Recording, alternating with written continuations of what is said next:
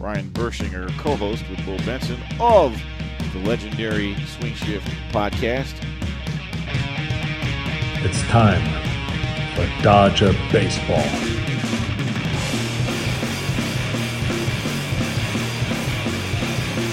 Well, it's been a while, but we're finally back. Everything's fine. No, we didn't stop. Things got a little different, and we're going to talk about that, but we're happy to be back. This is Swing Shift. My name is Ryan Bershinger. He is Bo Benson. You can follow us on Twitter at SwingShiftRNB. Technically, this is our first episode of our third season of this podcast, which is wild.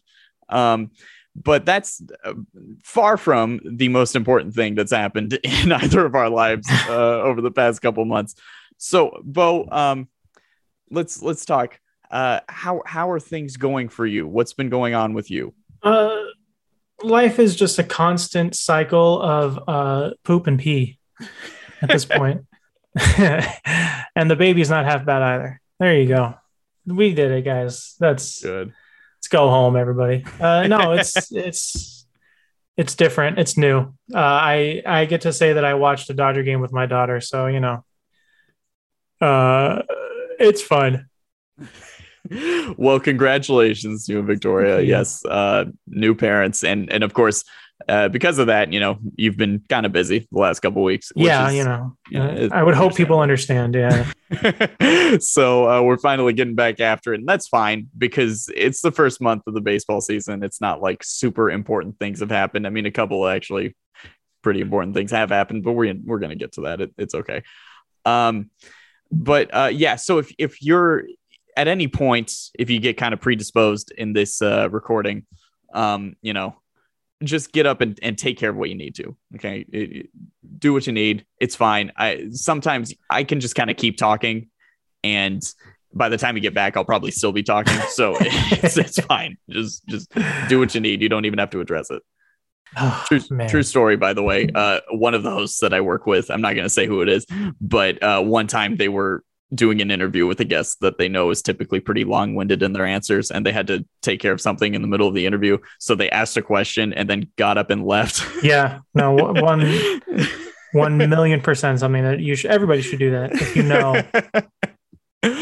have time. Yeah. The host came back and the guest was still talking. So like it worked. It was a gamble, but it paid off. Oh man. Life gets in the way. It's fine. It'd be way funnier if it didn't work though. Yeah. Oh yeah. Yeah. I mean, we have had hosts also fall asleep on the air before, but we probably shouldn't go too far into that. But that's been hilarious. That's always fun.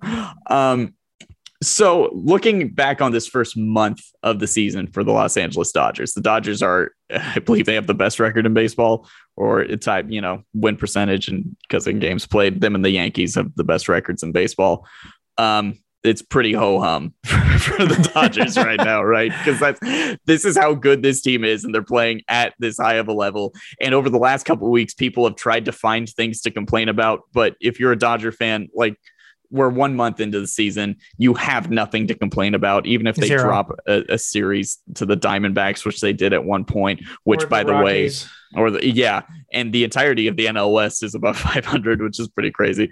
But there's nothing there is nothing. I'm sorry if you're looking for a podcast that's going to complain about the Dodgers. First of all, if you find that podcast, if you message them on Twitter, Instagram, what have you, and say, stop it. Yeah, no, just yell at them. Yeah. You're trying way too hard. You threaten don't have them to have a different opinion. Threaten them with violence in Grand Theft Auto 5. A lot of the complaints that we had seen over the last couple of weeks fizzled out super quickly, like when people complained about Mookie's slow start to the season. He's hitting like over 300 in his last 15 games. He's on a 9-game hit streak. He's looking excellent, apparently eating meat once again. And he got mad over a fake Noah Syndergaard quote, which was really funny. If you want to complain about Cody Bellinger, he was player of the week at one point and then promptly did go like over 20 immediately after that. But that's okay. Cody has shown flashes of being able to play at a productive level again. If you want to complain about Justin Turner and his slow start, actually, that's something. That's fine. We can do that. That is that for sure. Where that is a concern. If you want to complain about the pitching, you're weird because there's nothing to complain about. The pitching has been historically great. In fact, I believe that the graph that Eric Steven retweeted earlier today was that the Dodgers have the best when you look at every big league pitching squad through 26 games in each of the last 40 seasons. The graph is OPS allowed and ERA. And the Dodgers are at the way bottom left of that. And every other team is above them in both of those categories, meaning that the Dodgers over the first month of the season, pitching wise, have been one of the best pitching staffs we've ever seen in the history of Major League Baseball. Which is like, I believe on this show, we both said that every single year, everyone is like, I'm not sure about the Dodgers starting pitching. And every single year their starting pitching is good, regardless of who or what they throw out there and who they acquire in the middle of the year. It's very strange to me that anyone would ever have concerns about the Dodgers pitching staff. It's just, it's always good. Yeah. it's always good. Freddie Freeman has been fantastic. He's been a steady contributor basically on a daily basis, and it's been phenomenal to watch. Yeah, I mean, I think given how much some guys have struggled, like Muncy and Turner, Freeman went from a luxury to a necessity really quickly. Right. That's pretty cool. Also, speaking of luxury to necessity, because of Blake Trinan's injury, Craig Kimbrell suddenly becomes super important to the back end of the Dodgers rotation or bullpen. Yeah. Blake Trinan's injury. Interesting. These are all things that we're going to dive into a little bit more, but I think the most positive first thing that I want to dive into really has been the performance of Clayton Kershaw specifically. We talked about in the offseason the fact that we desperately wanted Kershaw back because, quite frankly, from an emotional standpoint, we just wanted to see Kershaw retire as a Dodger. Even if the Dodgers gave him 1 year of $17 million and he didn't throw a single pitch this season, it's fine. It doesn't matter. We just want to see him on the Dodgers. Through his first month, he started 5 games. He is 4-0 with a 1.8 ERA. Struck out 32, a whip of .733. He's been... If they were to give out a Cy Young right now, it's probably Clayton Kershaw for the National League. He's been that good. And I think that on one hand, obviously, it's a ton of fun to watch. It's as Dodger fans, it's incredibly exciting to watch. He has his ERA plus is 2.16, which is the second best mark of his career. It's something that should be celebrated as to how good Clayton Kershaw has looked. His slider has looked phenomenal. He's missing bats like crazy. His control is fantastic. It's hard to find all the superlatives really to just simply say that Clayton Kershaw has been vintage Kershaw throughout this first month of the season. And this is something that's going to be crucially important for the Dodgers' success throughout the year. Hopefully you have Kershaw at full health pitching at this level at the end of the season. And if that means that he's going to be shut down for a month or two, that's fine. We'll be all right. But yeah, watching Kershaw perform at the level that he's been performing at, I mean, it's phenomenal and it's so fun to watch. And I'm so very happy to see it. Yeah. I mean, like we mentioned, I've been preoccupied, so I have lots of thoughts stuck in my head, and I want to go back to his 7th inning, or his removal in the 7th inning of a perfect game. Yes. And everybody complaining about that and how they would have left him in there and blah blah blah. And like, yeah, I would have, but also like you're the same people that spent decades of his career being like, well, he doesn't have a World Series ring, so like it's literally your fault. Like you have all the talking heads that only look at things about winning championships and winning a ring and winning on October, like you've devalued the regular season. Like this is your fault. Like if you hadn't done that, if you guys gave credence to things that happened in the regular season, like we should, he might have stuck around to do it because it would have been incredible. He would have gotten it too. I don't. Yeah. The Twins couldn't do anything that day. No, they couldn't. If they had left him in, I think he would have at least gotten a no-hitter. But like, yeah, and post game he was like, "We're trying to win the World Series." So like, you don't get to have it both ways. And like, it's just it really annoyed me to see people that it's the fucking it's the we're all trying to find the guy who did this. Like seeing certain characters that will excoriate guys for not winning in the playoffs across any sport, getting mad about someone not being left in to finish something in the regular season. Please, I beg you to just look in the mirror and gain some introspection. But it's been awesome, honestly, that he's just as good. And I think we've all said it too. Like maybe Kershaw is not Pete Kershaw anymore, but Pete Kershaw was so fucking good that no one is ever going to be like able to do that. Right. If Kershaw now is a top 15 guy in baseball, that's excellent. He might probably top 10, to be honest with you. Like you'll take that any day of the week. And yeah, do you have this weird feeling though that this is kind of like the last ride and he didn't want to say that, but it kind of has that feeling to me? I think there's a bit of that, because looking at like when he got pulled from the perfect game, like it was hard to. Of course, like I was upset about it. I was angry about it. I wanted to see him do it, but one thing that put me at ease was seeing him smiling in the dugout immediately afterwards. Like he was not bothered by the fact that he was taken out of that game. Yeah. And I don't want to hear the hot takes about, oh, well, Max Scherzer would have punched Dave Roberts in the dick if he tried to take him out of a perfect game. I don't care. Like it's like that. You know, what's funny is that day, the Orioles manager, he said, look, if John Means has a perfect game through 7 today, he's coming back out there for the 8th. We're sticking with him. By the way, John Means isn't pitching the rest of this season. Yeah. So John Means actually got hurt and now he's out. Yeah. So like, which is sad. And I'm not trying to make light of, the plight of the Orioles, because the thing is that the difference between John Means coming out for a perfect game after 7 innings is because the Orioles have nothing.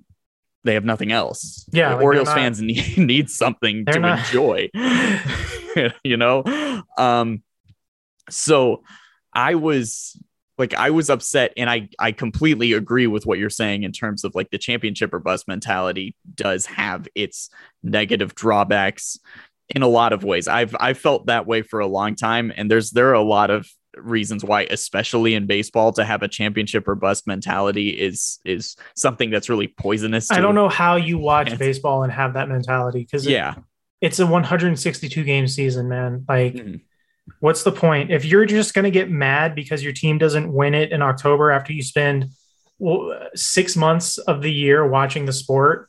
Like, that's stupid. Yeah. That's just a stupid way to live your life. And I think that's why, like, when I saw Kershaw come out and he was so happy about it, I was like, all right, well, he's seeing the big picture with the full season. And of course, like, the big picture includes, winning a ring, but it also includes him being able to pitch an entire season if it is his last one, So I get what you're saying there. I think that also on the flip side of it, though, if Kershaw pitches at this level for most of this season, he's not going anywhere. I don't think he would do. I mean, there is something absolutely to going out on top. And we kind of saw that with Buster Posey this last season, where Posey's retirement, I don't want to say came out of nowhere because he was an older catcher, but he could have kept going. And especially with the DH coming to the National League, Posey could have stayed for another season. Do you think, given that they've scored like 5 runs in the last 5 games, they might consider reaching out to Buster Posey after after they held it? Didn't they already? Did they just retire his number already? I don't know what that was. They I saw that he was there for a ceremony. I wouldn't be beardless, surprised. Beardless Brian Wilson threw out the first pitch to him too. Oh, that's nice. Yeah, it's a nightmare fuel, really. But yeah, I see that with Kershaw right now a little bit. And I think it goes back to that perfect game where he was not bothered in the slightest. I think the next day when he talked about it and kind of, he wasn't like, when he talked about it to the media, he was saying like, look, this is about the big picture. And this is kind of, I didn't think I was going to throw that 7th inning as it was. And my curveball was gone for the last 2 innings that I was in. And, he was defending the move, and I didn't feel like he was reluctant about the way he defended the move. But I think the next day he was kind of saying like, maybe we'll get that shot again. And I think the regret kind of set in a little bit. But, he has thrown a no-hitter, and it should have been a perfect game. Of course, it's just, I wanted that to be on his Hall of Fame plaque. I wanted that to be something that I got to witness. I watched that entire game. I was at work that day. It was phenomenal. But also then I had to deal with the hot takes. And interestingly enough, like Doug Gottlieb show was on at the time of the game when Kershaw got pulled. And Doug was the first to say, yeah, it's early. It's a short in spring training. He's an aging pitcher.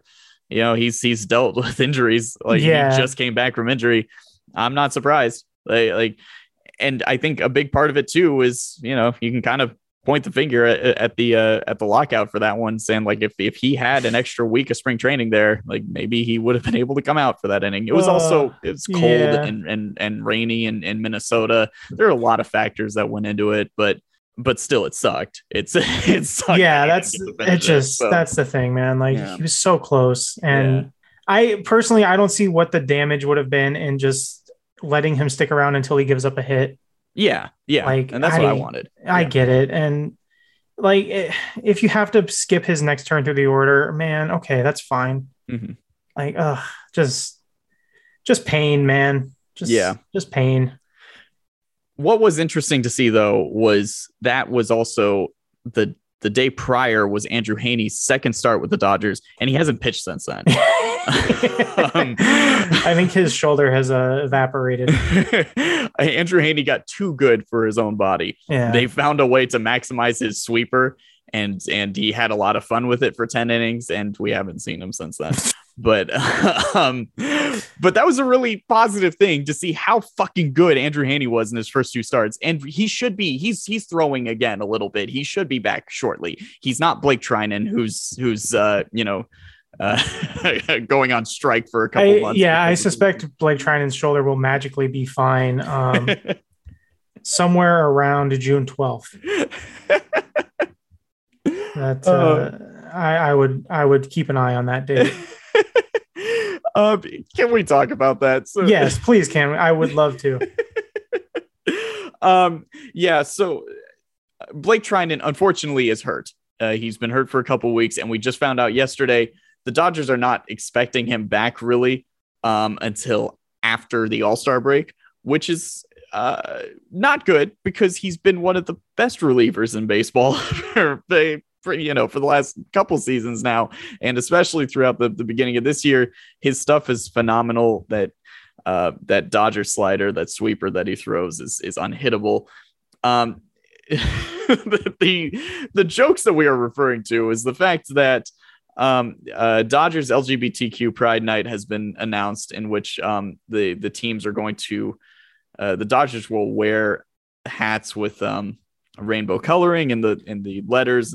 And that is June 11th, which is a great thing to see, unless you're David Wall, who is desperately trying to contact his son in prison. Yeah, David Wall had to send that tweet from his computer because he literally can't use his phone because Jacob keeps blowing it up asking for bail money.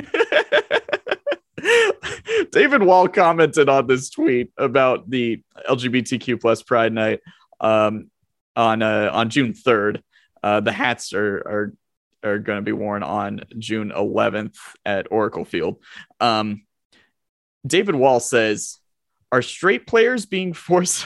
I can't even read this with a straight face. Are straight players being forced to wear those hats? If so, that's totally inappropriate. Just another example of the Dodgers politicizing the game of baseball. We get that you've swung to the far left, Dodgers. Just keep your politics to yourself. Cool. Which is so weird because, like, does he think that Blake Trinan should stop posting stupid fucking stories on Instagram? Or is that okay? And also, again, like the idea that like straight people can't like support. Oh, they're awesome. He's awesome. Never mind. I want to see. Rules. Could somebody please reach out to David Wall and say, David, please compile a lineup for that game in which only gay players are going to be taking the field. Please tell me. Please. Major League Baseball announces for LGBTQ night, only gay players will be playing. It's going to pull some fans out of the stands and fill the lineup. But yeah, no, Blake Trinan does not want any photos whatsoever of him wearing that hat. He will not be in the stadium that night. He's going to be at home. It's no way is he going to have any photos of him and wearing that hat. Yep. We found the truth to Blake Trinan's injury. In all reality, it sucks that Trinan is hurt. It really does, because he's the most important piece of the Dodger bullpen. He's more important than Craig Kimbrel. He is because of the fact that he's used with such versatility. And I get it. Look, on the last episode, I talked about the fact that I didn't fully understand the AJ Pollock for Craig Kimbrel trade because I wanted to see the Dodgers use a closer by committee and use different relievers, especially Trinan, in a very flexible manner in which they could be, used specifically at the most important outs of the last 3 innings, wherever those outs may come. Now with Trinan's injury, it makes the trade for Craig Kimbrel even more important, which even without Trinan's injury, Pollock has played like 5 games for the White Sox. I think Pollock's been hurt himself, which is unfortunate to see. He also, when he has played, hasn't been doing too hot.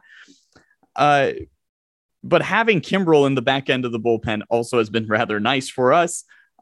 He's looked good, not fantastic, but he's looked very good so far. And he has been used exclusively in the 9th inning where he is comfortable. And there is a lot of confidence that comes with using Kimbrel at that point in the game. Looking at Pollock's numbers since with the White Sox this season, he's got 51 at-bats, 9 hits, a -0.6 WAR. He got hurt like immediately. Yeah, he did. Right? He had a opening day. He had a fly ball hit. It was a tough fly ball to play, but he didn't catch it, and the Tigers won, which was unfortunate. He's got an on base of 204. He's played in 10, or no, that's his spring training numbers. He's played in 14 games. It's a line of 176, 204, 216. So. The Trinan injury makes Craig Kimbrel that much more important. And I immediately regret expressing hesitancy over the deal. No, hey, look, you change your mind when presented with new information. So that's kudos. That's right. Kudos. Unlike Blake Trinan, who will never change his mind on anything. We've seen Kimbrel in 8 games so far, 5 saves. It's kind of funny, like Kimbrel keeps getting Kimbreled but it's actually good for him now. Yeah. It's cool. That's life is funny the way it works, man. Yeah. He's not striking out people like crazy, but he's only allowed one run. So yeah, and that's like the important thing. I think we all just have to take a breath and remember that this is essentially still spring training for some of these pitchers. Right. Like these guys, I'm not going to worry about like ultimate like I want to win the games, but like any smart baseball fan, like I'm not going to overanalyze things a month into a season, especially this year. Sure. Which is why I thought it was really funny when John Heyman wrote an article about how the Yankees' gamble of not signing a good shortstop and instead trading for like Isaiah Kiner Falefa was good and proving to be correct. Like, what, dog? It's May, dude. Like, calm down. Now I want to throw something out. I think I've found the Dodger reliever who's going to be Blake Treinen in Blake Treinen's absence. This man, he's in the 97th percentile in expected ERA, the 99th percentile in hard hit percentage, 98th percentile in expected batting average, 87th in K rate, 98% in chase rate, 97th% in expected WOBA, 93rd% in walk rate. Do I get to guess before you tell everybody? Yeah, go ahead. It's the girl listening to this right now. Smiley face. It's you. Hold on, I'm getting a phone call. You're my new Blake Treinen. Yes, Dave Roberts. Well, I guess I can get to Pittsburgh. This man is Evan Phillips. Now he got hit in like 1 or 2 games, so his ERA is at 4.09. But fuck reliever ERA, I don't give a shit. He's in his 11 innings. He's got 13 strikeouts, a WHIP of 0.55, and all those fantastic peripherals. The man has looked rather strong. His stuff is working well. He throws his slider 60% of the time. He's got that sort of developing that Dodger slider. We saw it a little bit in the postseason last year, where we were like, oh, this random dude we got from Baltimore is actually like throwing some good innings here, even though we're losing by 4 to the Braves in the NLCS. But again, the Dodgers do what they do, where they find a reliever who has a good slider and doesn't throw it enough and say, hey, you should throw that more. So that's what's happening. He's throwing his slider 60% of the time and he's throwing his 4-seamer 23% of the time, which is straight up flipped from in 2020 when he threw the slider 26% of the time. This is why the Dodgers like approach to things is cheating, because what they do is they identify what people are good at and tell them to do that more. And I think the old way of baseball of trying to force guys to do things that they're not good at, I think that's a better idea. And this is another just example of how analytics are ruining the game. And honestly, I do feel like Andrew Friedman should be executed for what he's done to baseball. And me and Blake Treinen will be leading the charge here. Look, the man is getting whiffs on 28% of his sliders. It is working very well. I think that, and we've seen already a little bit of this usage from Phillips. I think he's somebody who could step up and be kind of used in this fireman role that Blake Treinen was used in. And I think that he can be rather effective because he's shown potential already with those peripherals.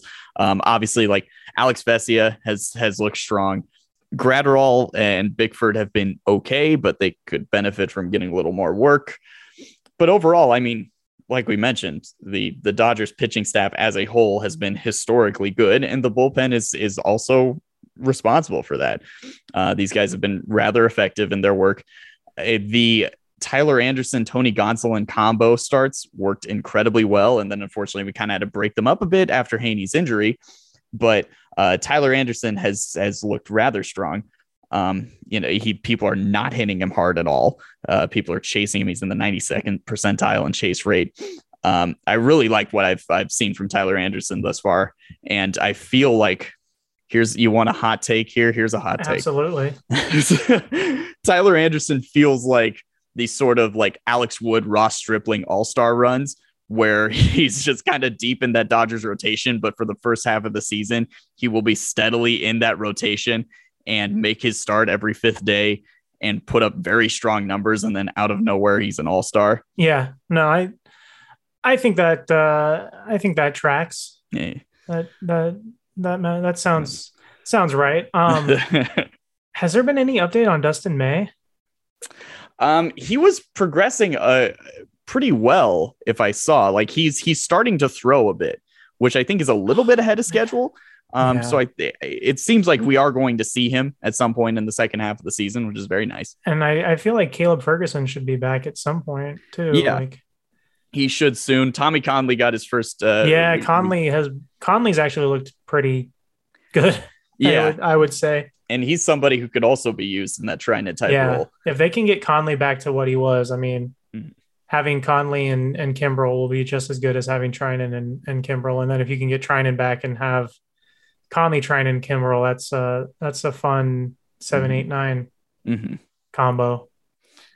Julio Urias, after pitching so poorly in his first start of the season that the LA Times said that he's done, that he's going to be a severe problem, has now pitched so well since then that the LA Times is now saying that the Dodgers are pulling him an inning early to keep his value low when another team tries to sign him. That was an outstanding spin job by Dylan Hernandez. Plaschke was the first take, and I personally like Bill. I've spoken to Bill Plaschke a couple times. He's incredibly nice to me, so I try not to trash his stuff. He's been in the business for a long time and worked very hard. That wasn't his best take. It was pretty reactionary, and I wouldn't put Julio out to pasture after one poor start with his down velocity in Colorado. But then it's pitched incredibly well since then. And then Dylan Hernandez was like, yeah, the Dodgers pulled him an inning early the other night because he legitimately made the argument that they were trying to keep his potential free agent value low, but they weren't going to be the ones who would sign him. Somebody else would, which doesn't make it. Why would they? Anyway, it's if you don't think about it, it makes so much sense. And lastly, we haven't mentioned Walker Buehler, who has also been fantastic. Just finished his 100th start of his career. And let's take a look at his first 100 starts. His career numbers right now: 44-14 with a 2.85 ERA. It's 610 innings. And he's got himself an FIP of 319, WHIP of 101, K per 9 at 9.8. An incredible start to his career.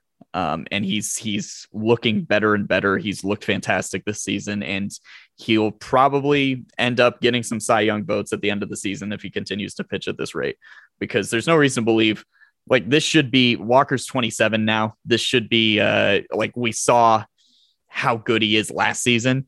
And there's no reason to believe that he's not going to build upon those numbers and really start to cement himself in the Cy Young candidacy for the next couple of years.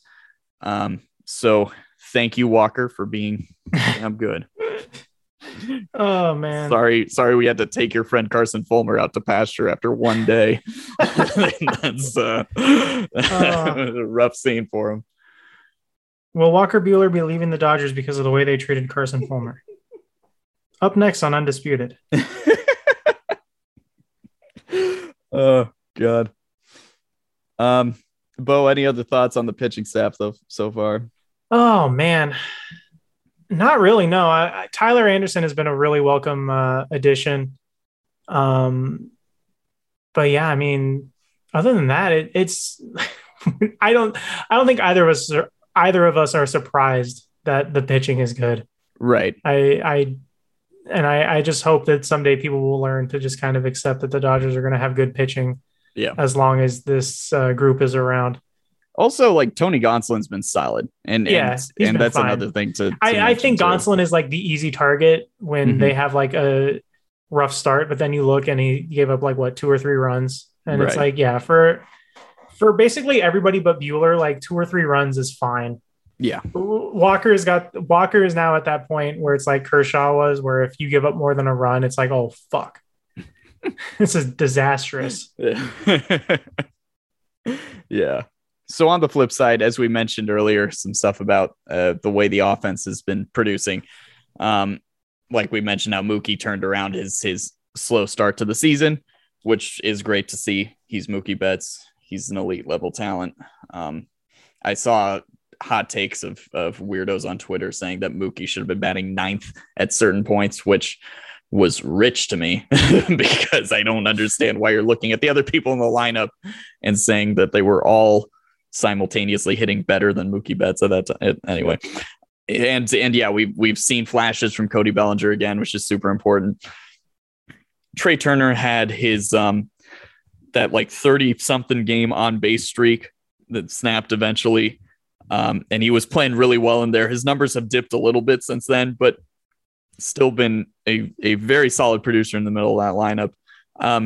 I do want to mention, I'm not, there are certain things in sports that I'm totally good with an asterisk being there and certain things that I'm not at all. When there's a hit streak that goes from one season to the next, like, you don't like that?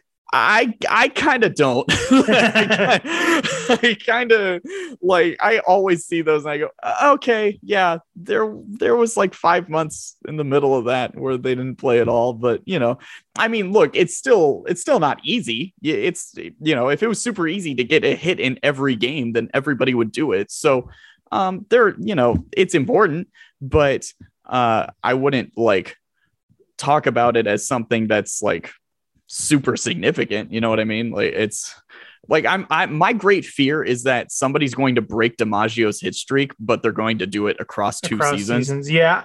See, I think at that point that would kind of be like, no, I get it. Like tracking it across the year. I think you're right, but I don't want to admit it. Yeah, I do think ultimately, like if something like that, they would say, oh, yeah, we meant a single season. Yeah, like they would find the loophole there. But I think you're right. But let the people have their fun, man. Yes, it's fine. You know, you can. It ended anyway. It was a Mickey Mouse. You can just say it was a Mickey Mouse hit streak now. Mickey Mouse streak. You'll get like 40,000 Twitter followers for some reason. Oh God. Did you see the video of Chris Paul like yelling at a teenager? Yes. I just want everybody to know that like when you argue with someone on Twitter and they're like, oh, that was a Mickey Mouse World Series or that was a Mickey Mouse ring for Les Mickey, like that's who you're arguing with. So please just keep that in mind if you consider typing like anything to somebody that says shit like that. Like, you are arguing with like a 14-year-old that has that stupid fucking haircut. Yeah. Where it just is floppy on top and short as fuck on the sides. And they have, for some reason, like a single piercing on their ear that's a dangling cross. Like you do not have to engage with them. You really don't. And if you're like a sports radio host that adopts that language, like you are bowing down and bending the knee to kids that look like that. So please think about that as well. Oh God, Mickey Mouse as an adjective is just so horribly cringy. These kids are fucking losers. It's the stupidest thing. Now on offense, there has been a couple people with their numbers down a little bit. Will Smith has been batting cleanup heavily now, which is good to see. He should be. Justin Turner was there, and him and Max Muncy have been slipping in the order a little bit because, quite frankly, their numbers are not terribly good to start the season. However, I think that despite the fact that both of them have poor numbers, I think that they are two completely different stories to be told right now. If you look at Max Muncy, at the moment, his line is 138, 330, 288. I think he has the second lowest batting average in the majors right now, just above Joey Votto, who is just I think somebody somewhere is punishing Joey Votto for something. I don't know what, but he's trapped in Cincinnati, and he's probably crying his way up to the plate every time, and that's why he's hitting like 112 or whatever. But he's got his TikTok, so he'll be all right. But yes, it's an incredibly low batting average for Max Muncy. But I want to point out a couple important things here. His expected weighted on base average is in the 84th percentile, meaning that he's hitting the ball incredibly well and should be getting on base even more than he actually does. The fact that he has an on-base percentage nearly 200 points higher than his batting average is also insane, because he's literally in the 100th percentile in walk rate and 98th percentile in chase rate, which is, it goes along with the fact that we've known this about Muncy for years now. And we talked about this really at the start of last season as well, when his numbers didn't look good, but he was still getting on base at an incredibly high rate because of the fact that he is the most patient hitter in baseball. He has an elite understanding of the strike zone, and sometimes that elite understanding of the strike zone is better than the understanding of the umpire of the strike zone. And so that's why he'll have sometimes where he gets screwed over on calls. He gets more strikeouts looking. But his barrel rate is in the 89th percentile. So he is making hard contact still when he does swing. He just is very, very selective when he swings. So given the fact that, yes, 138 is a terrible batting average, he still is getting on base at 330, and that's super important. He's still hitting the ball well, and that's super important. The problem is, and this goes to a much larger discussion about the state of baseball right now. Right now, you're getting punished more than ever for hitting the ball hard, because the ball is made of a 10-pound weight or something. I don't know.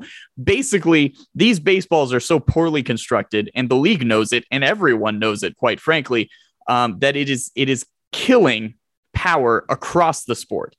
I wish I could find the exact numbers right now, but there are certain balls with a specific when you have an exit velocity of around 100 miles an hour, the launch angle between like 16 to 22 degrees. In past seasons, these balls with this level of contact will be home runs like 70, 80% of the time. This season, it's around like 25%. And that's because these balls are constructed differently. You have the dead balls that are left over from last season that they're still using. You have new dead balls that are also being put through humidors in every park. This was something that was just kind of slid under what had been going on with all the CBA stuff prior to the season, is that like a week or two before the season, they just kind of mentioned, oh, by the way, we're now going to implement the humidor in every major league park, which it hadn't been there for like 26 parks prior to the season. It was like 22, 26.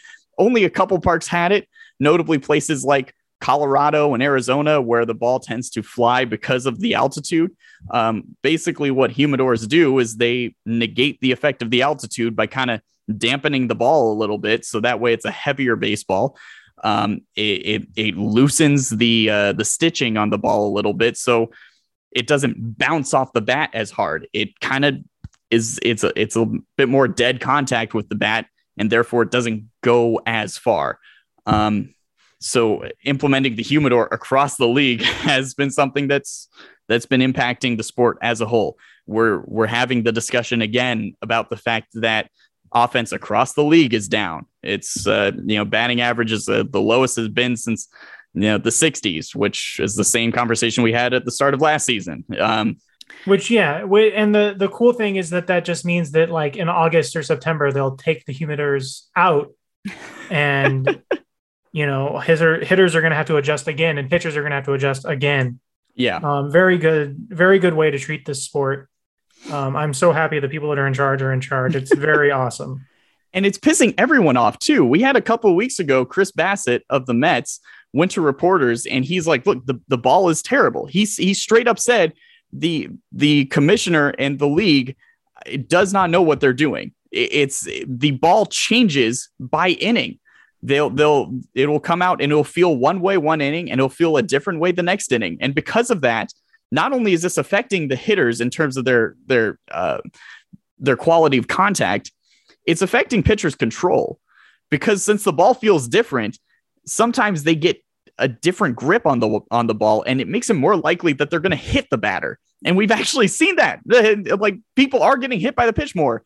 because of the fact that pitchers are struggling with having that grip, which of course goes back to the sticky stuff ban. That was a way in which they kind of negated the variables that came with having different balls used throughout the game. Now, because they can't do that, and they have balls that literally the like how far up the stitching feels, that makes a difference. How glossy the ball might feel, that makes a difference. All these things make a difference to the pitcher, and it's affecting both the pitcher and the hitter right now.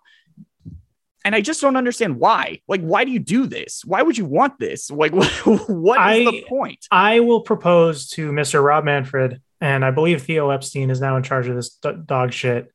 You guys can ban the shift, which I'm fully in favor of, to be honest with you. You can ban the shift and we can just have regular baseballs. Yeah. That's fine. Yeah. I think that's a good trade-off. Ban the shift it. And juice the baseball. Yeah. Like I just recently watched Disney has been adding a lot of 30 for 30s to Disney Plus. And since I have nothing but time now, I watched the Maguire Sosa documentary that they made. And I noticed two things. And I think one thing, those stadiums were fucking packed in the middle of the summer. Just full of people to watch these guys do nothing but hit dingers. And part of that is probably just because it was cheaper to go in the 90s. But also, like, do you think that they don't understand that people that don't fucking consume, like you and me and people like us, we are going to consume baseball no matter what. We are going to watch the game. Yeah. And we're going to say like, oh, this fucking sucks because they're fucking with the ball. But we'll still watch it. But there are a lot more people that are not going to watch baseball if it is just the same boring ass sport that they conceive it to be. But like that summer where Maguire and Sosa were just launching dingers, like everybody wanted to watch. People filled the fucking stadiums. Wrigley was packed. Every time they showed a Sosa home run, the fucking bleachers were full. Every time they showed a Maguire home run at Busch, the bleachers were full. Like, how do you not piece that together that the casual fan wants to be entertained? Yeah. Casual fans do not give a fuck if Max Scherzer or Clayton Kershaw or whoever has a one-hit gem through 7 innings if their fucking team is not scoring runs or hitting bombs. Like, they don't care. So, yes, you can take the shift. I fully support banning the shift. I don't care. I've caught on to the idea that a hard hit ball up the middle should always be a base hit. That's just baseball. I don't think you should be moving the third baseman over to cover that gap between the shortstop and the second baseman. That's stupid. So yes, you can ban the shift if you please just put regular baseballs back into play. You don't even have to juice them. Just find a neutral midpoint. Yeah. Yeah. And find a consistency with it. I think that's the other big thing. If Max Muncy can hit fucking tanks that go halfway up the bleachers, that's fine. Just make sure that like Austin Barnes isn't doing the same thing. Find a middle ground for that. Which is hilarious because Max Muncy and Austin Barnes currently both have 3 home runs this season, which is really funny. Barnes hit a home run into the wind in Wrigley, which is like that pitcher should he should consider Sudoku after that. That has been the most underrated, hilarious aspect of this season, though, thus far, has been Austin Barnes just casually crushing a ball out of nowhere once a week. Yeah, like that's fine. Austin Barnes has to do that if Kershaw insists on Barnes being his personal catcher. Like, yeah, he needs to just not be a black hole every other at bat. Be the funniest thing in the world if like Austin Barnes ends up with 20 home runs out of nowhere this season. Oh, dude, I'd love it. It'd be so funny. But simply, we can point to all the numbers in terms of showing the impact of this horrible baseball on the league thus far. But if you're watching the games, I think you're aware of it. Like Max Muncy a week ago hit a ball that he destroyed. And one of my favorite things about Max Muncy is when he hits a home run, you can tell the second he makes contact with it. Yeah. And we've always been able to do that. He did that. He hit a ball that was right over the heart of the plate. He destroyed it. He dropped his bat. He watched it. It landed at the warning track and it was an out. And you saw that. And when there is something wrong here, this was so clearly a crushed baseball. How did this not go out? So Gavin Lux has talked about it. He's had a couple that he's destroyed and died at the track. It's happening for a lot of people. And so when you look at kind of basically with Max's numbers, again, he's got the second lowest batting average in the league. I don't care. He's still hitting the ball hard. He's going to be fine. Because there is also the other argument of, well, it's colder. And then typically offense picks up in the summer because it gets hot. And sure, we did just have a couple days ago where like 5 or 6 games were rained out. Like the weather does have that impact. And that famously cold Southern California, Los Angeles. Totally explains that. Yes, that's the other side of it, is that the weather doesn't impact everyone. So yeah, it's just figure your shit out. It's just great that, it's so hard to understand why Major League Baseball insisted on, because one of their big things that Manfred talks about himself is finding ways to make sure we've got more offense in the game and not as many strikeouts and not as many outs. And I don't know why his answer to that is to deaden the baseball and to make it harder. See, the idea is to just put the ball in play, because the old guys that watch baseball, their synapses fire as soon as they just hear the bat crack. So they think that, they hear that and they wake up for their nap for 2 seconds and then just fall right back asleep. So that's why they like that. Oh God. I just real quick, before we end this show, there's a non-baseball topic I want to discuss, but it is going to be spoiler heavy for people that haven't seen Doctor Strange. Well, we'll wrap there. There is one other player I do want to talk about first before we wrap baseball. My brain doesn't work completely now, so I'll have thoughts that just escape immediately. That's fine. Yes, okay. But I also do want to warn the people listening that I'm going to ruin this movie for you. So if you cared, please turn off the episode after we're done talking about baseball. One player that we want to touch on before we spoil Doctor Strange, that is Justin Turner. And as I mentioned earlier in the show, I think this is the one area where we can have a legitimate complaint about somebody not producing. And quite frankly, as opposed to where Max Muncy, his numbers are down, there's plenty of reason to believe that he'll be fine. At the moment, there's not plenty of reason to believe that Justin Turner is going to be fine. You call him Justin Turner. I call him Maytag, because boy, he is washed. Now Turner did crush a couple balls last night in Chicago. And it's okay, maybe he's coming back. Maybe this is simply him just having a slow start, which, happens with him. Yeah, I mean, usually he's injured right now anyway. So right. So maybe it should be kind of amazing that he's even on the field right now. But I want to note a couple things.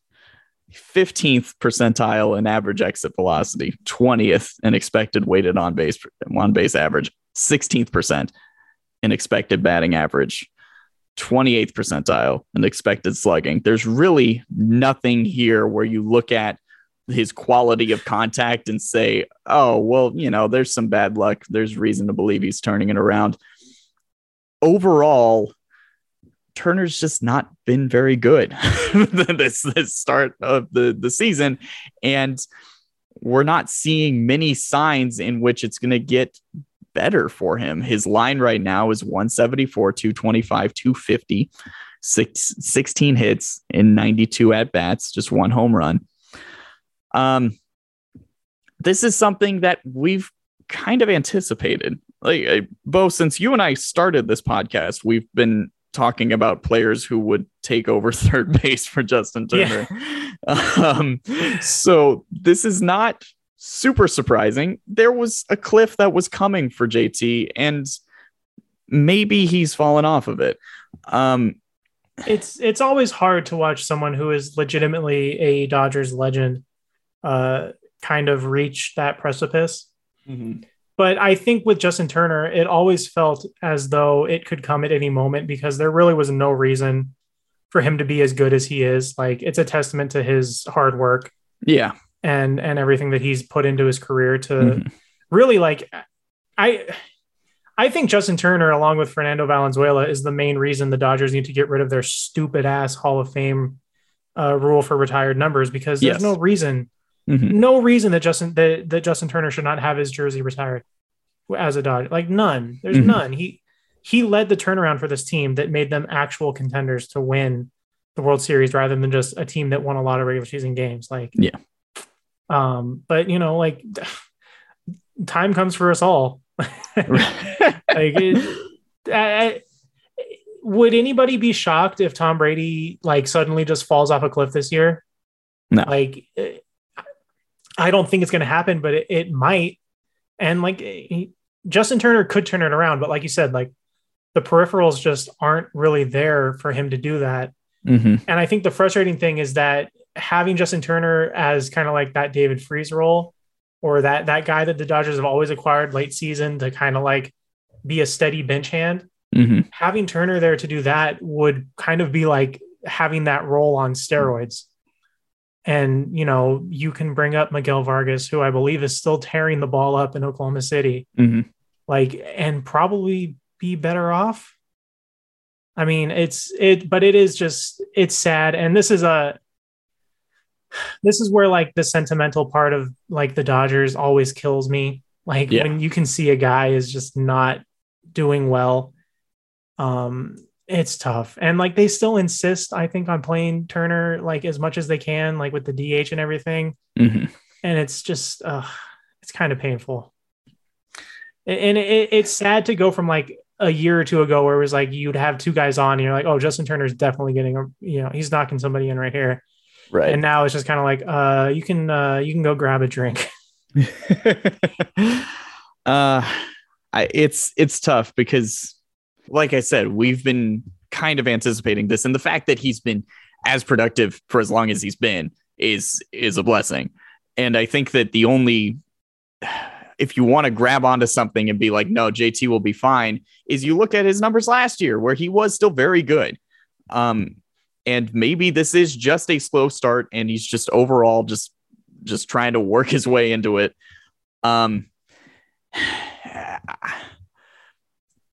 Luckily, the team is so good that it doesn't matter at the moment. And you can allow him some time to maybe work through his issues and be more productive.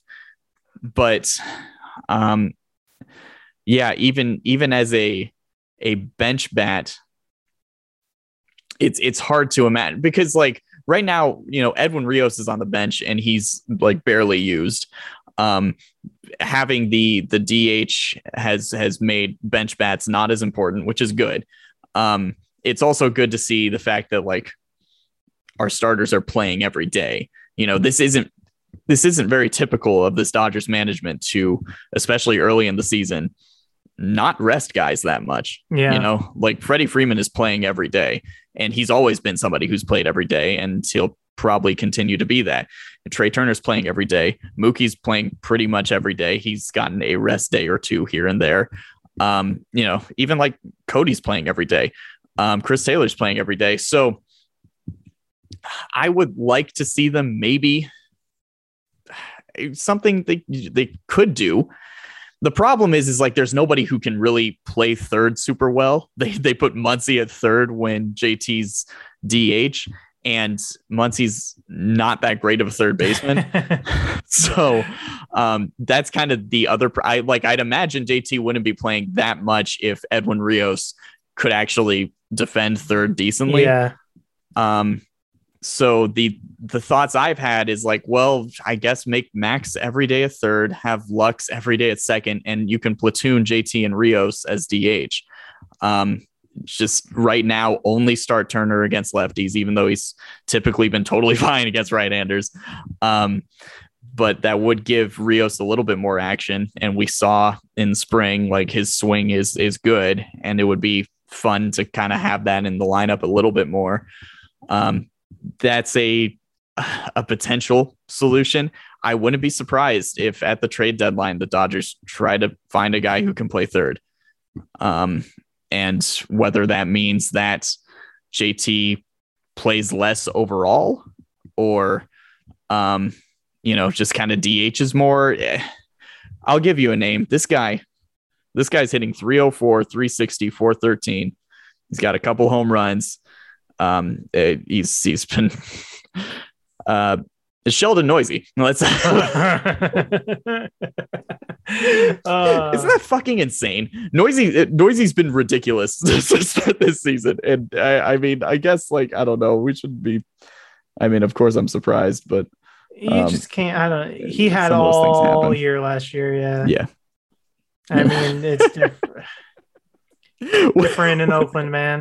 Wouldn't that be the most ridiculous thing in the world, though? If Noisy is like actually productive for the first half of this season, and then the Dodgers trade for him at the deadline, they would trade for him at the deadline, and he stinks. Yeah. Of course, like I haven't looked too much into like potential options in terms of what the trade market will look like for third baseman, but yeah, I don't know. That might be interesting. Like Maikel Franco is playing well for the Nationals. I wouldn't be surprised if he's a guy who might be dangled at the deadline if he's still playing well. Man, I think it's just it's as simple as Vargas, man. Yeah, it is. I think it's that simple. Or we'll end up with Brandon Drury. These are kind of the names that will be out there. I did not know that the Reds have won 5 total games this year. Yes, that is very funny to me. I also think that Joey Votto is the most interesting trade candidate possible if the Reds decide to move him. Mm-hmm. I think Joey Votto as a DH would be like an insane prospect. Yeah, because he's too good of a hitter to not figure it out eventually. Oh yeah, absolutely. Like, I would be so curious to see if anybody is smart enough to go after Joey Votto at the deadline. Right, but Joey Votto is also such a weird guy. He might be like, "Please don't trade me. Like I want to be here." We make jokes about him being miserable in Cincinnati, but like honestly, that could be why he's playing so terribly. Like I'm sure it's rather miserable to be a member of the Cincinnati Reds. Yeah, right now, so I can't. How do you only have 5 total wins? It is a 19 win pace, and I'm not kidding. That's so good.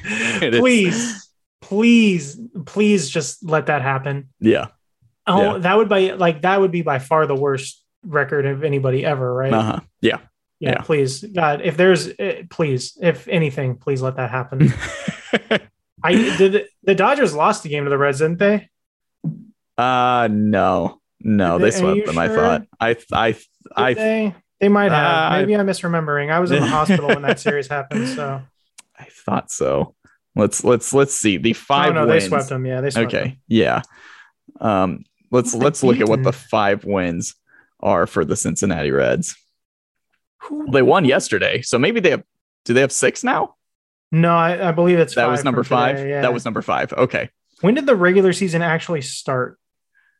Was it April March 7th or April 8th? April 8th for the Dodgers, April 7th for most other teams. They've won. The Reds have won 2 of their last 3. They beat the Braves. So they beat the Pirates twice. Yeah. So let's not. They beat the Cardinals. Not bury them just yet. They're going to turn it around. Yes. This is. Oh my God! Can you imagine losing a game to the Reds? That's embarrassing. Good God.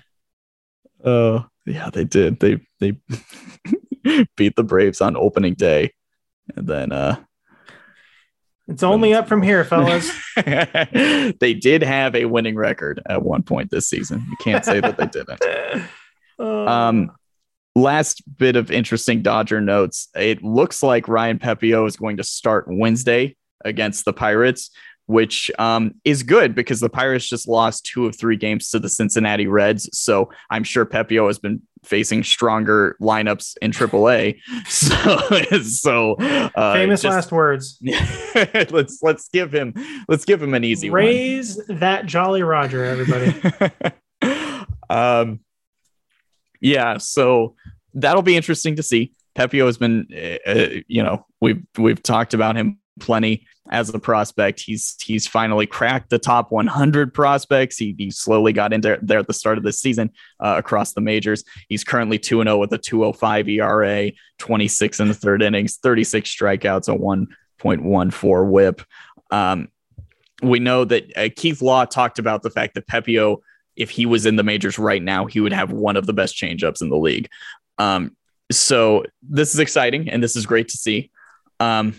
It also, I don't know what it means in terms of the way the rest of the staff is looking at the moment. I think because of the fact that there was that rain out in Chicago, I think the Dodgers have to play like 22 games over a 21 day. Yeah, something like 30 games in 31 days or something like that. It's really sad. So this could be a situation in which he's being brought in to kind of lengthen the starting rotation a little bit. It also means, Haney's not quite ready to come back yet, which is fine. Ace Haney can take his time. We're going to need him in game 3 of the NLDS. So it's going to be all right. I love the fact that Andrew Haney instantly looked like elite for his first 2 starts. I remember so many people being like, "Oh, you're relying on Andrew Haney? You guys are stupid." I made a joke, but not really a joke, on Twitter about how the Dodgers fixed Andrew Haney, and instantly Angels fans are like, "Oh, come on, 2 starts. just wait." And I'm like, no, you don't understand. This is actually not the same pitcher. Yeah. He was throwing his sweeper pitch like half the time, and people were unable to hit it. Speaking of just wait, Angels in first place. Come on, guys. Just wait. I legitimately hope that the Angels win that division. Oh no, I think it would be awesome. Yeah, but that needs to happen. It'd be great for baseball for the Angels to actually. If we could actually get 2 of the most exciting players in baseball into the postseason for once, that'd be really good. Don't fuck this up, Angels. Do not. I'm sure Taylor Ward will be one of the best players in baseball all season. So unfortunately, the Astros are just a half game behind them. So cool. Yeah, cool. Love that. How are our Mariners doing? Our Mariners are 13-6. Hey, what our Red Sox are 10-19. Are they that bad? Good God. The Mariners are 13-16. What did I say? 13-6. Oh no, 13-16. That's much different. It's all right. It's all right. They had a rough patch. Young guns out there. They've got that +1 run differential. It's positive. Yeah, they've lost 8 of their last 10, but that's okay. I love looking at run differential. Across baseball, the average is probably +30. The Yankees are +49. Then you have the Dodgers that are +74 in the middle of May, the beginning of May. So good. I saw another bit of information today, once again, just tweeted by Eric Steven. Look, this entire podcast is just scrolling through Eric Steven's Twitter account and scrolling through Baseball Savant. So if you don't think you can do a podcast, that's all you need to do. That's literally all it takes. Well, it was from Craig Goldstein, who mentioned that if you look at the first 26 games, the Dodgers' 60 runs allowed places them best among all teams dating back to 1988. Only the 2016 Cubs and Nationals, 2019 Dodgers came close, and that's 66 and 60 to 69. So yeah, it's absurd. The Dodgers pitching staff is they've allowed 60 runs over the first 26 games, which is the 5th best mark all time. And 2 of those came in 1907. So, And yeah, their run differential at plus 74 is more than double everyone else in the league. So, but only 2 starters have an above league average K rate. So Greg Goldstein thinks that it's because the defense is doing much of the work, which is interesting because if you've watched the defense, it's definitely not a flawless defense. Yeah, no, that's the first thing that came to my mind. All right. Any other tidbits on the Dodgers? That's enough baseball. Let's get to the spoilers. Yeah. Let's spoil this shit. If you haven't seen Doctor Strange, we're gonna talk openly about stuff in that movie right now. And I want to lead it off by saying, my dad is in the film.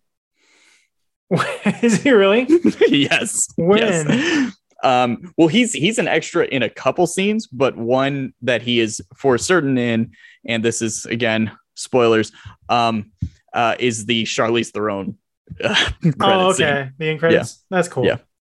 It's intriguing to read the leaks around these movies because there's so much stuff that like people say and then it's not true, and then everybody instantly is like, oh well, that's fake then, and you should be burned at the stake. And it's like, well, no, like COVID kind of changed everything for these productions, guys. Mm-hmm. Like they could have had any number of ideas like that. There was a rumor that Deadpool was going to be in the post-credit scene, and maybe that was the original idea, and then they changed their mind. Like, who knows? Right. Any number of things could happen. My thing, and I want to say that normally I hate when the internet like bands together to make something happen.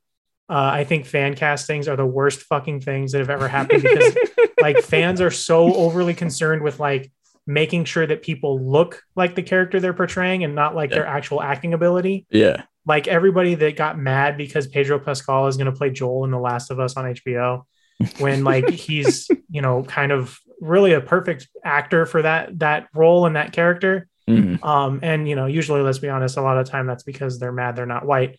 Yeah. I say all that to say that if John Krasinski is not the casting of Reed Richards when they make the Fantastic Four movie, I'm going to be very disappointed because I thought he was awesome. For the small amount of time that he was on the screen, he was really good. And a theory floating around that I hope is true is that John Watts or whatever the dude's name is, the guy that made Spider-Man, he left the Fantastic Four because Krasinski is going to act and direct in it. Oh, which I think that's fine because Krasinski, Quiet Place is very good. Like they're both very well made movies. So if Krasinski wants to make a Marvel movie, sure, go ahead. But yeah, I was skeptical at first when I saw that was going to be a thing, but he was actually pretty good in the role. Yeah. So I hope that remains the solid idea. I thoroughly enjoyed it because Evil Dead 2 is one of my favorite horror films, and the entire climax of Doctor Strange 2 is Evil Dead 2. So that was I loved it. I thought it was wild, but it is also very much a movie that I would understand if you didn't like it. Because it is very stylistic. Well, it is a very specific style. I feel like the people that watch these movies that don't like this one don't like it because it doesn't. I don't want to say it doesn't follow the same formula because it very much does. Like it's definitely a teaser for whatever they're going to make next. Yeah. But like we've said, like this is the first time we watch one of these movies where you could tell that Sam Raimi made the movie. Right. Like they let Sam Raimi actually make a movie. Mm-hmm. Whereas otherwise you kind of just you could tell me anybody directed some of these movies and I would say, oh yeah, that tracks. like the only other thing I can think of is maybe Thor, maybe Ragnarok with Taika Waititi, but like other than that, like there's no discernible features about any of these movies. Yeah. It is what it is. I mean, if you want to say James Gunn's hallmark is like old music, then I'll give you Guardians of the Galaxy. But even then, like that's still straight. It still rides the formula pretty closely. Right. So, and yeah, I think my favorite Raimi thing about this movie was ending it with fucking Doctor Strange being in an immense pain. Like that's cool. You don't see that ever. They always have happy endings in these movies. So yeah. Having the guy fucking screaming in the middle of the street as an eye opens on his forehead. That was fun. Where did you see the movie? I saw it at the Burbank 16. Okay. Yes, which if you ever want to actually see any of the people involved at the productions of these movies, please go to the Burbank 16. My cousin saw Eternals at that theater, and I believe Kumail Nanjiani came out before the movie.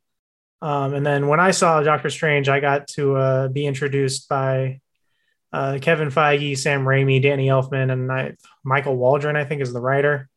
They were all there to introduce the film, and it was funny because like the movie they did their whole intro, like the Nicole Kidman thing played, and like they had the intro to the theater, and then all of a sudden the lights turned on and everybody was pissed because it's like, are they gonna fucking like tell us there's something wrong with the theater and the showing's canceled? And then some asshole hops on a microphone and then everybody realizes who was talking. Very a fun little thing, and that's the benefit we have of living in Hollywood, baby. Anything can happen. Hell yeah. The stars can come out at any moment here in Hollywood. If you're not here, you're missing out. Yeah, no, I thoroughly enjoyed it. I think that's my favorite Bruce Campbell cameo, so that's good. And I don't know, I outside of a couple random weird complaints I've seen, it seems to be that the consensus is if you didn't like it, it's because you just it just wasn't your thing. And if it's not your thing, that's fine. It's definitely it's a horror film, like, and it's a weird and wacky one, and it's in Raimi's style of horror, which I think is a lot of fun. And it's also not like, it's not fucking Ari Aster like trying to tear your brain apart, like, and that's good because Disney's not gonna do that with a guy who has a show with California Adventure. If you're complaining about Disney not making a genre horror film for their fucking franchise that makes bajillions of dollars, like, you really need to like kind of just look inside yourself and question what you're doing here. Oh man, wow, what a rush. Oh yeah, Moon Knight was also a good. Did you watch Moon Knight? Yeah, I enjoyed it. That was fine. It's weird. I do think it's interesting that I saw people be like, oh, I thought it was so cool when she saves that bus full of girls and the one girl is like, are you an Egyptian superhero? And she's like, yeah, I am. Everybody was like, oh, that was so cool and such a nice bit of representation. But also everybody flipped their shit when they did that fucking like 2-second girl team up in Avengers. Everybody got mad at that. And I do question why one is okay and the other isn't, because it's fundamentally the same fucking thing. God. I did really enjoy seeing Captain Carter done in a movie. I thought that was cool. Yeah. I think that was a nice thing to add. And of course, having Patrick Stewart was awesome. And yeah, the fact that Sam Raimi had zero reservations about just killing each and every one of them in brutal ways was hilarious, and it's fantastic. And I don't know what more you can ask of for that if you wanted it to be more than that, but maybe. Well, we've got 1 month down.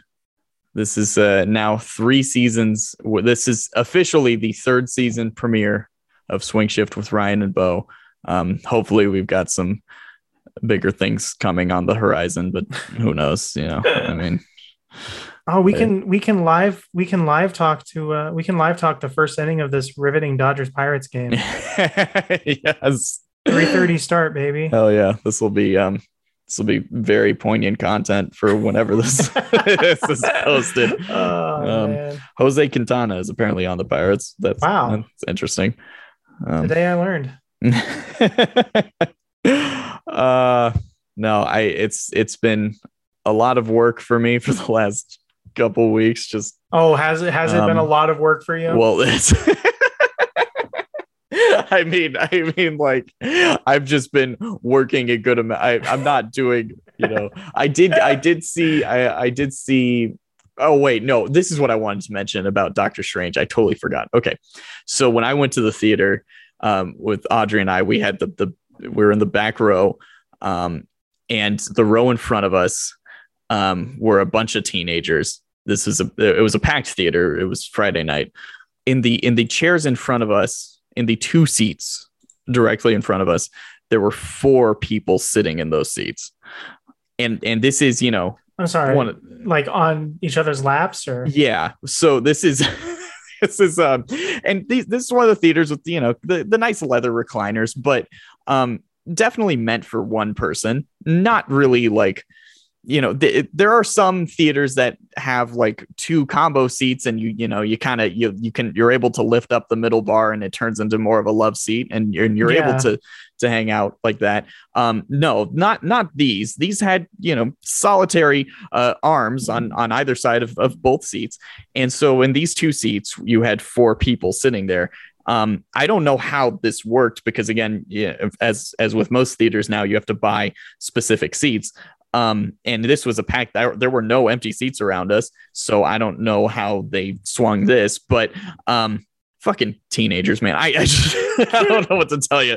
Like this is a 2-hour movie, like you got to be really desperate for for anything. If you're fully willing to have somebody just sit, it's not even like you can't really share it. Like they had to like sit on top of each other for the entirety of this 2-hour film.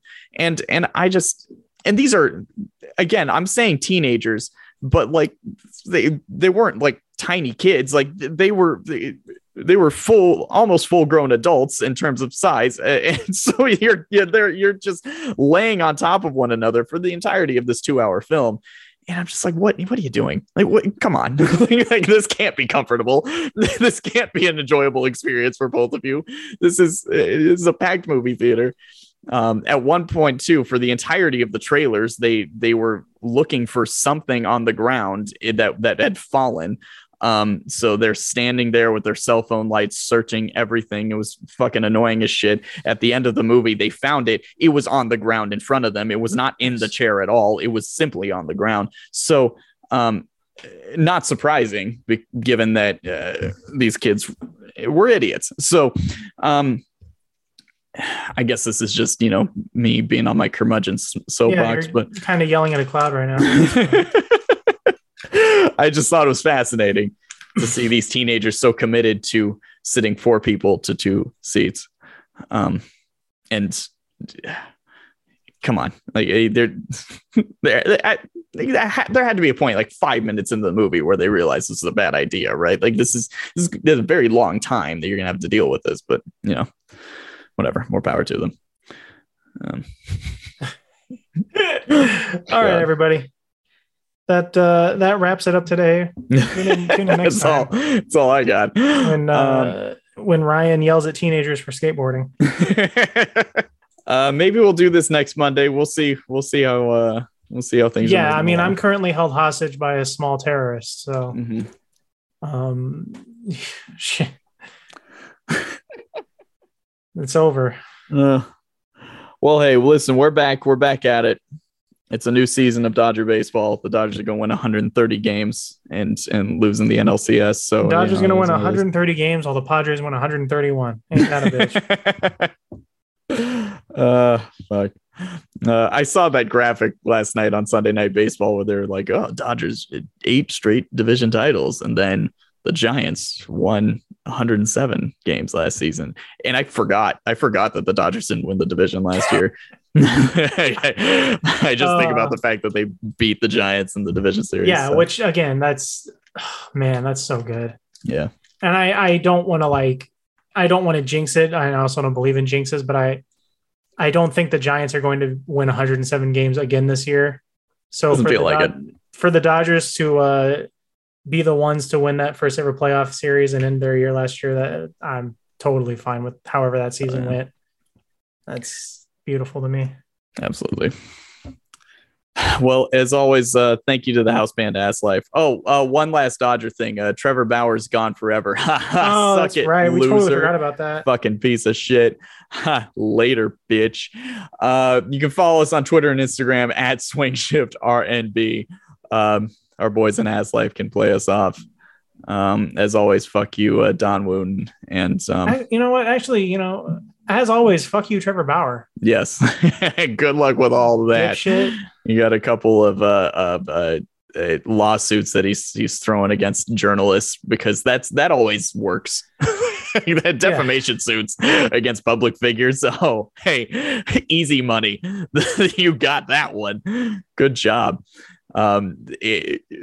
Spoiler. Defamation suits are the easiest thing to shoot down for like when you're a public figure and like journalists say things about you.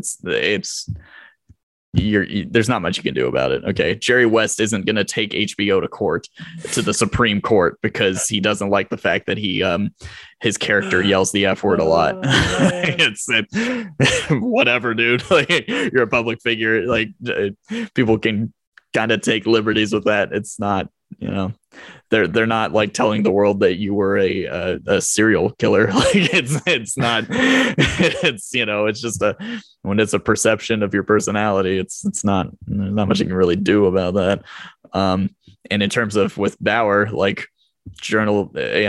outlets were just reporting things that were in the restraining order.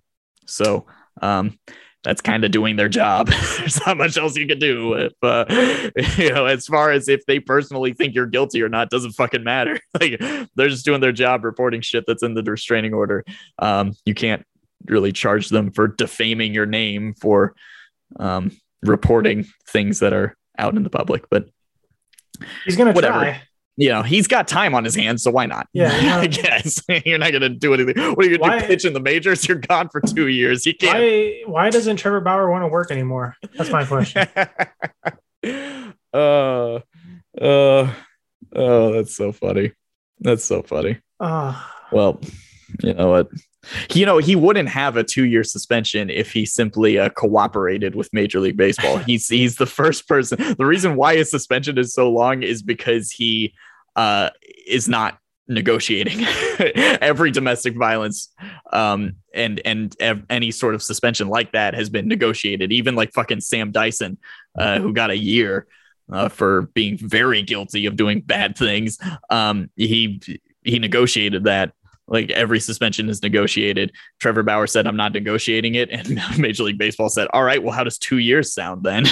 And he said, well, I'm not negotiating. And they said, all right, then 2 years it is. Let's go, man. That's kind of what it is. He'll probably, if he'll take it to appeals and maybe it'll go down to a year. But the fact is that the Dodgers now save a ton of money, which is great. It's great news. And whether or not, this is some sort of hit job on him, I still don't really think it is, because sure, there are questionable things that have been found from, text messages that she's exchanged with people. Regardless of that, it's still about what he did and whether or not he did what he did.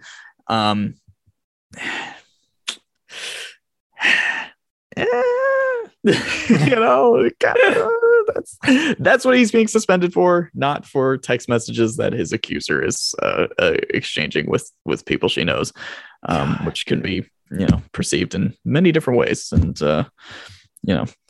I get it. Sure, are there questionable things on her side? Yeah, totally. Are there very questionable things on his side? Absolutely. And he got suspended 2 years for it. And also, like, Major League Baseball did an investigation and they found other people coming forward with other allegations that go back years. And those are being accounted as well. So, later, dude. Couldn't have a worse guy. No more time on Trevor Bauer. Trevor Bauer, his time has passed. That's awesome. The sun has set on Trevor Bauer. Can't wait for him to throw a defamation suit at Swing Shift with Ryan and Bo. That'll be fun. Gotta pump those numbers up, man. Yeah. Go ahead. We get please, easy Trevor, publicity. Yeah. Oh God. All right. Well, I'm an episode behind on Better Call Saul, so I think I'll get to that shortly. Yeah, there you go. I guess there's a Dodger game on. Maybe I can watch that. I do a podcast on it. So. Justin Turner is batting fourth, so I think I'm going to take the night off. All right. Yeah, see what happens. Well, take a nap. Well, again, give us a follow on Twitter and Instagram. We'll try to we're going to get some more episodes out. We're going to get back to it. Okay. We didn't check out. Okay. Bo has real life going on. He's got much more important things to do. So, but thank you everyone who does listen, and who, especially if you listen all the way to this point, we appreciate you. So, until next time, have some fun, enjoy life. See you guys.